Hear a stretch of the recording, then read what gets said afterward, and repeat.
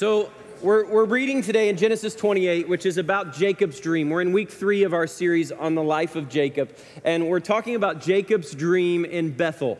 And so this morning, I decided to get on Reddit and find like a thread about weird dreams. And here's some of my favorites. There was a lot of stuff there. They were very weird, and some were quite inappropriate. But here's some that I've got. I dreamt that everyone in the world, their heads were waffles. And one of my friends and I were walking down the street, and someone took a bite out of the top of his head, and he died, and we had a funeral for him, and I woke up literally crying because of the death of my waffle friend. That's weird. This one, I don't know, I like this one. It said, I once dreamed that I was getting my nails done, and a sloth was doing my nails and giving me stock tips. I don't know, I just thought that was good.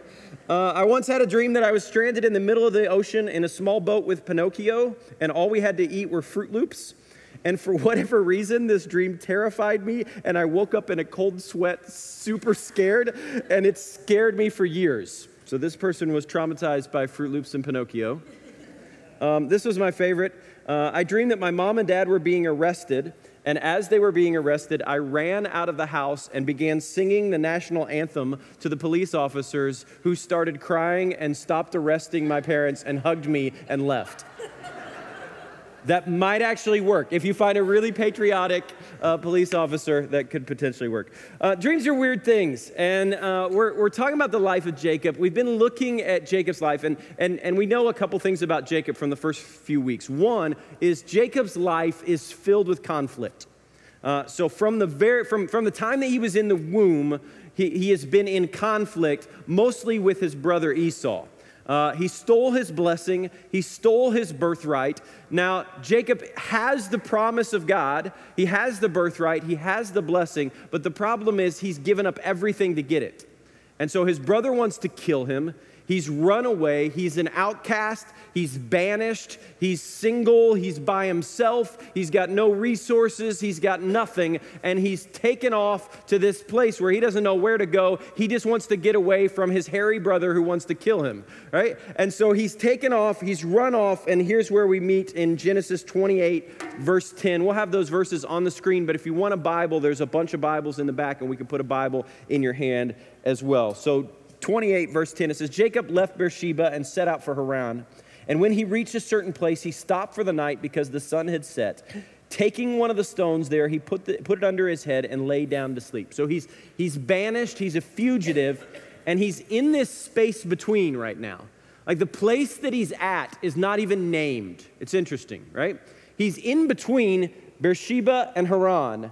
And he's alone, he's got no protection, he's got nobody walking beside him, but he's in this space between. And I would suggest that sometimes God works his best work in the space between. That it's not when we've arrived somewhere, it's not even when we stood somewhere, it's in the season in between. It's in the space between where we've arrived where we're heading and where we're going, and sometimes it feels like we're nowhere. Sometimes it feels like we're not in a significant place. We're not in a place where God's working or where God's moving. We're not in a place where anything exciting has happened. We're in like this non-place, but this non-place becomes significant. And what we see this week in the story of Jacob is there's a move from his conflict being all about his brothers and sisters and his family and creation and God's people to his conflict actually existing and his reconciliation of his conflict with God. And here's what we recognize really early in this picture of what's happening with Jacob here in Bethel is that we repair our human relationships in the presence of God. When we have conflict with each other, when we have brokenness in our relationship with one another, the place that is repaired is in the presence of God. That God is always the one who's reaching out to reconcile and is teaching us to do the same. He's teaching us to lay down everything and go to the person that we need to forgive and seek forgiveness. He's teaching us to tear down the walls. The people of God are always the ones who take the first step towards reconciliation, who take the first step towards forgiveness, who take the first step in reaching out a hand of peace and love and kindness and generosity and say, let's move towards making this right. And the way that we figure out how to do that is in the presence of God. Because let's be truthful, in the presence of people, people are annoying, right? In the presence of people, especially when there's brokenness and pain, there is this feeling of there's a mess here and I don't know how to repair it and I don't know how to fix it and I don't know what it looks like for me to reach out the olive branch. But in the presence of God, we begin to see what reconciliation really looks like because we serve a God who's a reconciling God. God models the way in forgiveness by being the one who forgives our greatest debts to Him first. And as He models that way, we begin to see a new life. And so Jacob has this dream, and we can write this dream off to like, this is a primitive story from a primitive religion, like things like this don't happen anymore, that God doesn't speak this way anymore. We can write it off to like psychological babble, right? This is just, we can deny the objective reality of God and that God speaks to men or that God still communicates. But the writer of this story insists that this happens. And I would say that I've seen this happen over and over again. We have people in our congregation who will come to me all the time with dreams and visions and words from the Father, things that He's told them, things that He's shared. I love it when I get an email from somebody from the church that just says, hey, here's some things that God's been saying to me recently. I want to share them with you. Here's some encouragement. Here's some ways that I think God is leading us. Here's some ways that God is working in my family and in my life. It's this declaration of we want to hear from God, and as we hear from Him, we move into culture and we move into the world, but we don't move into that alone. We move into that while we listen and discern where God is leading. So verse 12, it says, he had a dream in which he saw a stairway resting on the earth, with its top reaching all the way to heaven, and the angels of God were ascending and descending on it, and there above it stood the Lord. So he's got this picture of like this escalator that starts right, ground zero, starts right where he's standing in Bethel and floats all the way up to heaven. And on the escalator, there's both an up and down going, and what we see is angels moving up and down, ascending and descending, moving back and forth from heaven, and at the top of it is where God stands. And what we see in this is we see amazing picture. And this is so, imagine that you're Jacob in this moment. So imagine what Jacob is feeling. He's feeling like I'm alone. I've got no resources. I've been abandoned. I've been banished. I'm an outcast. I've made the wrong choices. I've got this promise that's been given to me, but I have no idea how to claim it. I have no idea how to live into it. I think there's this full and abundant and good life that's available to me, but I don't know how to get it. And the only way I know how to get things is by deceiving and cheating and stealing. That's the only way I know how to live. And so I've got to fight for everything that I have. I've got to grab and take and win and coerce every single situation, and here is the picture that he gets. The resources of heaven are moving back and forth between you and heaven. All of the resources at God's disposal are active and working and moving. There are moments in our life when we can feel abandoned. There are moments in our life when we can feel alone. There are moments in our life when we can be tempted to believe that there's not enough. There's not enough resources. There's not enough time. There's not enough people. There's not enough whatever. There's not enough things. And what we see in this picture is God declaring through this vision, no. The resources of heaven are working. They're moving. You have not been abandoned here on earth. God is not a distant deity who is far away and who is not working on your behalf. I see you, I know you, and I'm working on this situation. Jacob, you are not alone. Which I believe is incredibly good news, not just for Jacob, but for us today. That whatever we're facing, whatever challenges are in front of us, whatever difficulty we see, whatever it seems like it's impossible right now, the resources of heaven are at our disposal. God is working. The angels are ascending and descending. God is always present and at work. If there's one thing that we can name that's so significant from Genesis 28, it is that God is not passive, that God is not waiting for us, that God is not in love with a future version of us, and that when we get it figured out, He will work. The picture is God is present and at work even when we don't see it or don't know it.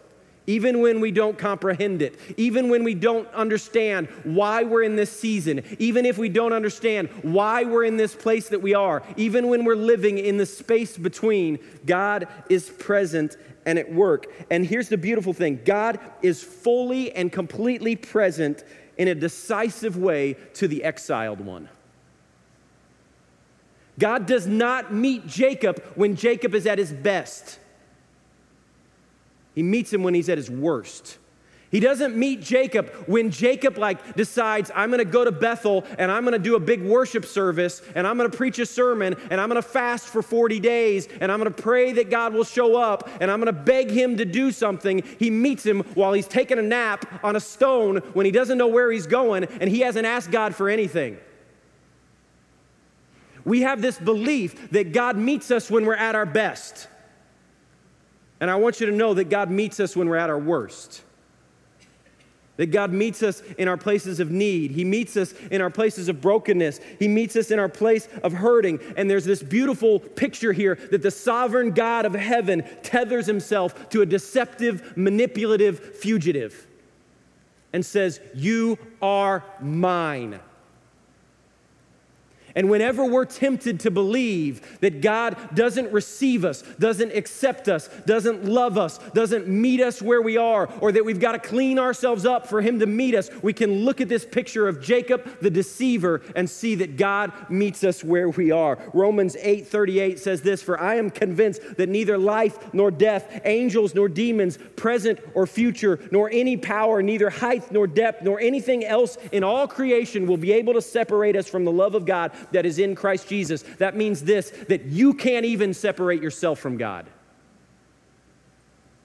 There is nothing that you can do to earn his favor or to lose his favor. Think about the worst moment in your life when you were your worst self, right? You did the worst thing. You were having a terrible day, right? Everything was going wrong. In that moment, God is present and at work.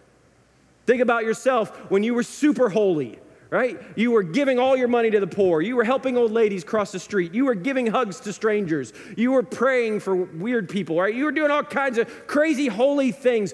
God didn't love you any more in that moment, and he doesn't love you any less in that moment. There is nothing that can separate you from the love of God. That's true for Jacob, and that's true for us. Nothing can separate us from God. And this dream is not a morbid review of Jacob's past. Right?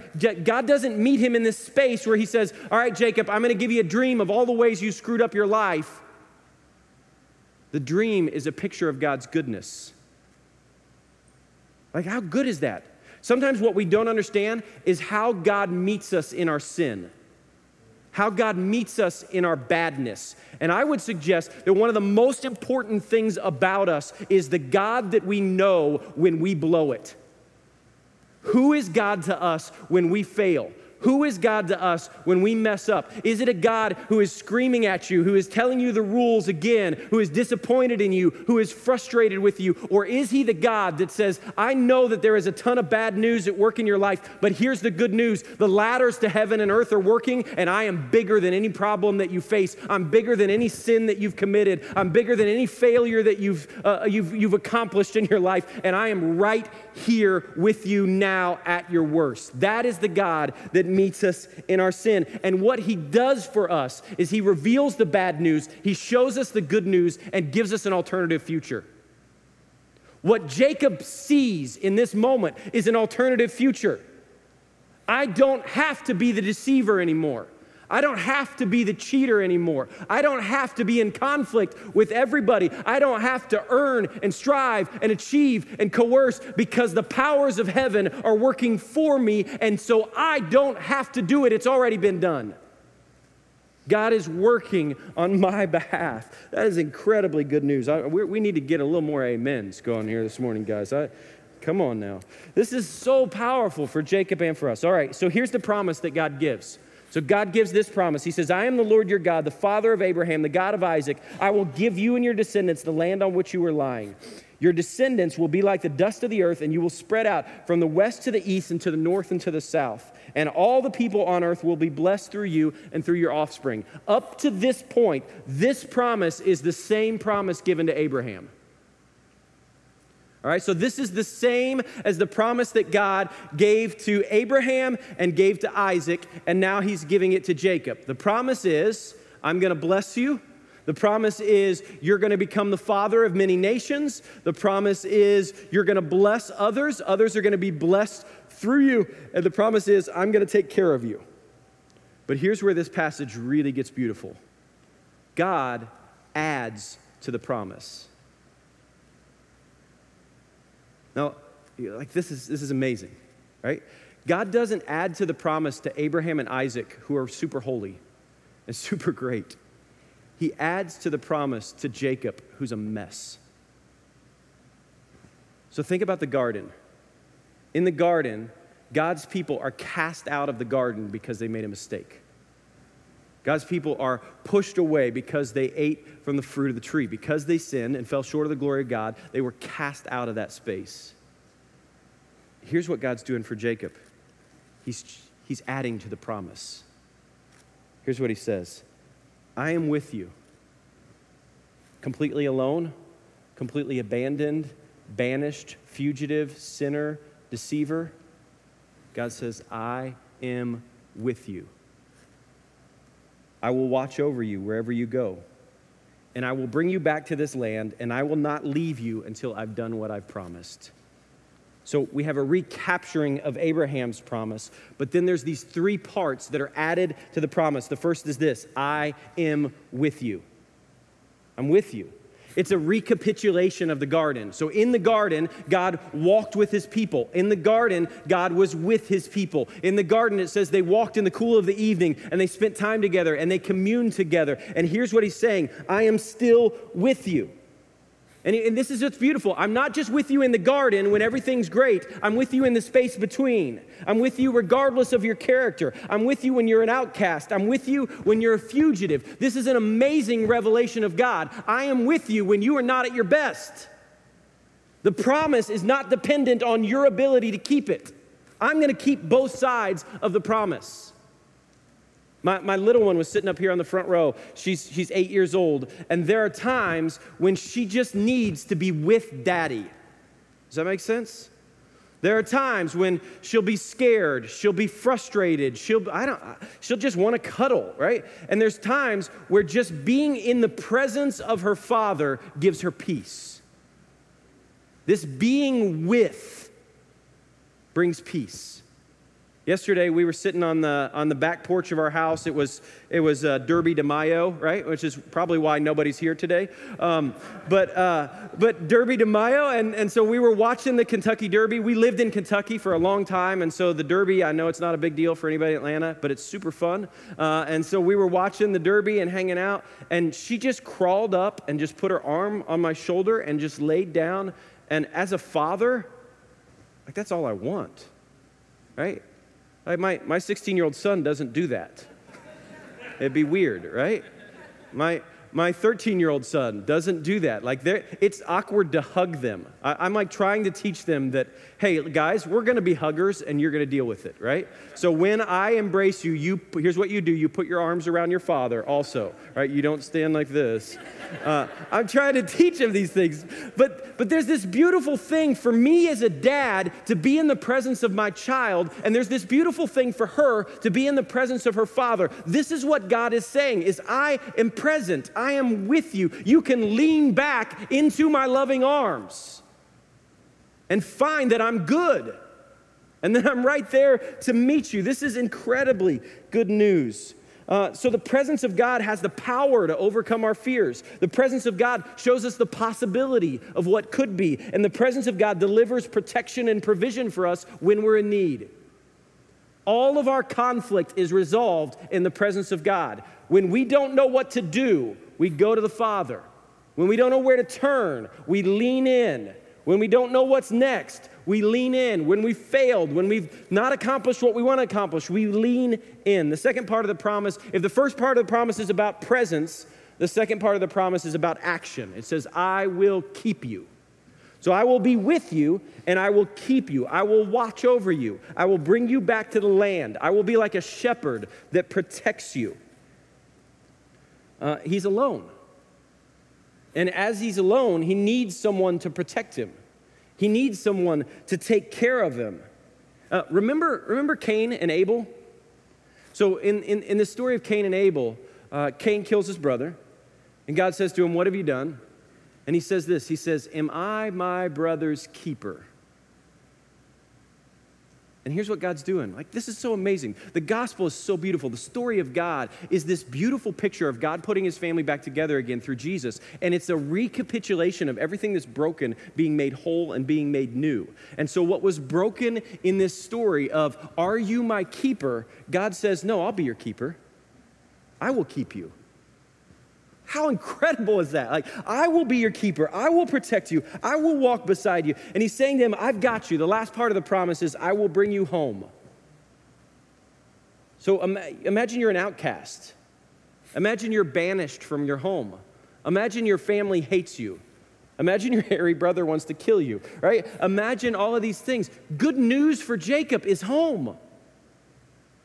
It's that home is available for an exile. That's incredibly good news. I read the story once of a famous pastor whose son went off to a Christian college and just decided he was going to start rebelling. It's what a lot of us do in college. And so he went off to college and just started doing his own thing and started living his own life and kind of living in a way that was so contrary to the way he had been raised. And his father was this kind of well-known celebrity pastor who everybody knew. And the day came where he got a call from the dean of students and they kicked him out. They said, we've had enough of your behavior. We've given you a free pass over and over again because you're dad, but no more. You're done. You're out. And so the son realized, man, I've got to call dad. I've got to call dad, and I've got to tell him I've been kicked out of school. I've got to tell him what I did. I've got to tell him all the things that I did wrong. And he realized this. He recognized, like, this is going to look really bad for my father. The bloggers are going to start writing blogs about how if he can't take care of his own family, how can he take care of the church? Social media is going to catch on to this, and it's going to become a scandal, and it's going to become a big deal, and my dad is going to be shamed because of my behavior. And so he started coming up with all of the different stories to tell his dad when his dad was driving to pick him up. And he said those 2 hours between when I called dad and said, I got to come home, and when he showed up were horrifying for me. Because I thought my dad was going to walk in the door, guns blazing, and tell me how I'd shamed the family and how I messed everything up. And he said he sat in his dorm room, head down, and when his father walked in, his father walked to him, wrapped his arms around him, and said, let's go home. This is the God that meets us on the other end of our badness. The God that says, home is always available to you. No matter how far you've run, no matter how much of a prodigal you've become, no matter where you've run to, no matter what you did last weekend, no matter how many relationships you've ruined, no matter how many second chances you've been given, he is the God who loves to rescue you and bring you home. Amen. That would have been a good one. That would have been a good spot right there. I'm just helping you guys out. When Jacob awoke from his sleep, verse 16, when Jacob awoke from his sleep, he thought, surely the Lord is in this place and I was not aware of it. Isn't that amazing? This beautiful picture. Might I suggest that this is the greatest realization that any of us can receive? Is that there is a move from there are sacred places where God is at work, and then there's secular places where God is not at work, right? So we have this belief in our culture that as we're gathered this morning, God's at work. Right? The Holy Spirit's moving. The ladders of heaven are ascending and descending on our behalf because we gathered together here at Grace Marietta, and because we're singing some songs, and because I'm teaching about the Bible, God is at work, and this is a sacred space. But when we go to lunch at Sinbad's, whatever, right, then God's not at work. We've moved from a sacred place to a secular place, and the presence of God is not available to us, the presence of God is not working, the presence of God is not moving, I want you to know that this tears this down completely. He says, I didn't know you were here, but you were here all along. If we are to become spiritually mature, spiritual maturity for us is a longing for the presence of God. It's chasing God and realizing that the presence of God is always at work. It's me awakening to the awareness of God's presence. It's not that God showed up. So we make this statement, right? Sometimes we have a really good church service. Tyler sings some good songs and I don't preach too long. And we say, God showed up. God showed up. Right? Can I break this to you? It's not that God showed up, it's that we showed up. It's that we awoken our own selves to his presence. God is not present, and it's that we're not aware of it. And so there is an awakening that happens inside of us that says, surely the Lord is in this place and I was not aware of it. In your cubicle this week, as you're frustrated with your coworker, God is present and at work. When you're driving at 6 a.m. to the bus stop and your child is crying, maybe this is just me.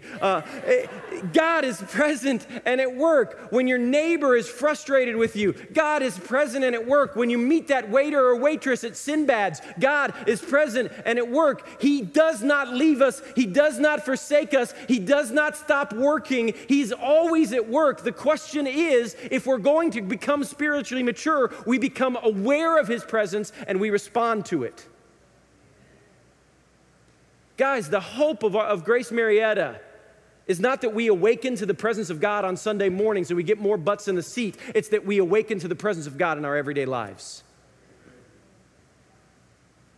Like, I love it that we get together and we spend a couple hours with God. I'd love it if we were communing and present with God every moment of our lives. And we started to realize more and more and more, he's in this place and I didn't even know it. Is there a place in your life where you don't feel like God's present and working? Is there a place in your life where you feel like God is absent? Is there a place in your life where you feel like I've just run too far? I want you to know the good news of this passage is God is there and you don't even know it. He's present and at work, and the ladder, the stairway to heaven, is active on your behalf. There is no better place than the presence of God. Psalm says, better is one day in your courts than thousands elsewhere. And so what we become as we awaken to the presence of God. Yesterday, I've been coaching basketball, and our team is terrible. We lost our first game. I'm not exaggerating by this. No one repeat this to my son who's playing on the team, all right? None of the youth group kids are in here, so I can tell this story. We lost our first game by 100 points. Yeah, I promise you, 100 points. 100 points. They are terrible, right? They are so bad. They are so bad. We have not won a game all year. And yesterday, we won our first game. Yeah, come on. Caden played great too, but we won our first game. And listen, we won this game, and after the game, I kind of just thought we were at Osborne High School, which is falling apart, right? We're in the dumpiest gym that smelled really bad. They had mixed messages on their mascots. Osborne has like 7 mascots. There's like Cardinals and Warriors and O's, and like I don't know that Osborne knows who their mascot actually is. Sorry for any Osborne people. But we're in this gym, and I'm just like, hey, this is just basketball, right? It's Derby de Mayo, and this is basketball day, and this is what's happening. And after that game, all of those boys that I've been coaching for the last 3 months came up and started hugging me. And you know what I realized? The presence of God is in this place, and I didn't even know it. What I've been doing as I coach basketball is a holy and a sacred and a beautiful thing. And God is using it to break down walls. God is using it to develop unity and relationships and to allow me to have a space to speak into these young men's life, even when we stink. Verse 18, early the next morning, Jacob took the stone, he placed it under his head, he set up a pillar and poured oil on the lamp on top of it, and he called this place Bethel, though the city used to be called Luz. Then Jacob made a vow and said this. Now listen to the vow. This is interesting because Jacob's still got a little deceiver in him, because read the first word of his vow. If. right? So Jacob is still trying to negotiate with God. Like, hey, if you do this, God, then I'll do this. Because you got to understand, God has given Jacob the promise, but Jacob has never responded to the promise in any way. So there has been a covenant from God's side, but nothing from Jacob's side. And so Jacob still got this if in him, but he says, if God will be with me and will watch over me on the journey that I'm taking, will give me food to eat and clothes to wear, so I will return safely to my father's household, then the Lord will be my God. And this stone that I have set up as a pillar will be God's house, and all of that you give me, I will give you a tenth. Here's what happens. We grow in our promises. We grow in our ability to trust him. We grow from moving to, if you do this, I'll do this, God. You know how we negotiate God? We hustle God, right? If you heal my dad, I will never sin again, right? If you move in this way, I will do this. We move from hustling him, we're creating the ifs, to growing in our faith and trust in who he is and what he's doing. So Bethel becomes the place where we're given a choice to choose our old world of fear and our old world of shame and guilt and striving, or we can trust in the promises of God. It's a beautiful place where we didn't know God was there. So we awaken to the reality that God is present and at work. We awaken to the reality that God was with me all along. We awaken to the reality that God doesn't simply want me to go to church and follow some rules, but he wants a covenant relationship. We awaken to the fact that God is redefining his relationship with his people based on his goodness and not our own goodness. There's this phrase that we use in the church often that is, God can't be in the presence of sin. Can I just tell you something? That is absolute rubbish. It is 100% nonsense, and it is a lie from the pits of hell. If God can't be in the presence of sin, then why does he find Jacob? If God can't be in the presence of sin, then why does his son Jesus, who is the revelation of him, get in trouble over and over and over again for eating and dining and hanging out with sinners? God is not weak enough that he has like a kryptonite that's sin. That's nonsense. God is always reaching out his hands to those who have run from him. He's always reaching out to meet us in our sin and in our brokenness. God doesn't love a future version of you that gets it all figured out any more than he loves you right now. And the promise is available to us in our sin and in our greatest moments. It's always available to us. So here's the promise that God gave. The promise he gave to Jacob is, I will be with you. I'm going to be with you, I will keep you, and I will bring you home. And so today we're going to kind of take communion, we're going to move to the altars, and we just receive the bread and the juice and remember who God is and what he's done. But as you do that today, I want you to really think about which of those three promises is the hardest for you to believe. Is it that God's with you? Is it that he will keep you and protect you? Or is it that he'll give you a new home? Which of those three are the hardest for you to believe right now? And as you come to the altar and remember the price that Christ paid on the cross for our sins so that we could be reconciled with God, we come recognizing that God desires for us to receive his promises. That the promise of Jacob is the same promise that's given to every single one of us today, and it's incredibly good news. And so let's come to the table, let's receive, and let's understand that God is good. And here's the thing, I really believe this today. I've been praying about this all morning. I've gone too long, I apologize, but here's the thing. I think there's somebody in here who's never received this love of God. I think there's somebody in here who has never accepted Christ as their Lord and Savior, who's never said, your way is better than my way, who's never received the promise in the way that Jacob did. Maybe you've heard the promises. Maybe you've heard that there's good news available, but you thought maybe it's just not available to me. I've run too far, or I've done too much, or I'm not good enough to receive this promise. And I want you to know this passage today clearly says, no, the promise is for you. The promise is for the deceivers. The promise is for the sinners. The promise is for the outcasts. The promise is for the fugitives. The promise is for all of us. And it's God's promise that I will be with you. I will keep you, and I will give you a new reality, a new home, a new blessing that's more beautiful than anyone you could ever imagine. So we've got a prayer team that's going to be in the back who would love to pray with you, who would love to talk to you about what a relationship with this Jesus looks like and how you can receive that promise for yourself today. So I'm going to pray. We're going to move into communion. Remember, come to this altar today just saying, Lord, I need you to help my unbelief, right? I want to believe that you're with me.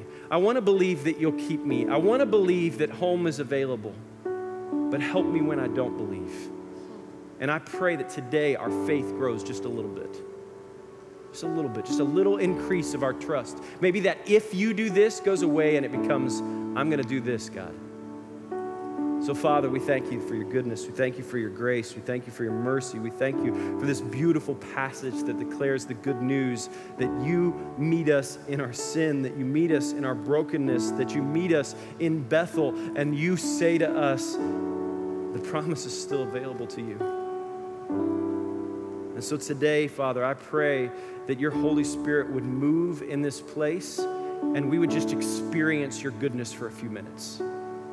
That we would just receive your grace and your mercy and your love. And we would be able to walk forward from this place with just a little bit more faith. Thank you. Thank you for Jesus. Thank you for the cross. Thank you for the resurrection. Thank you that you have overcome our sin and our death and met it with resurrection and reconciliation. It's in your name we pray. Amen.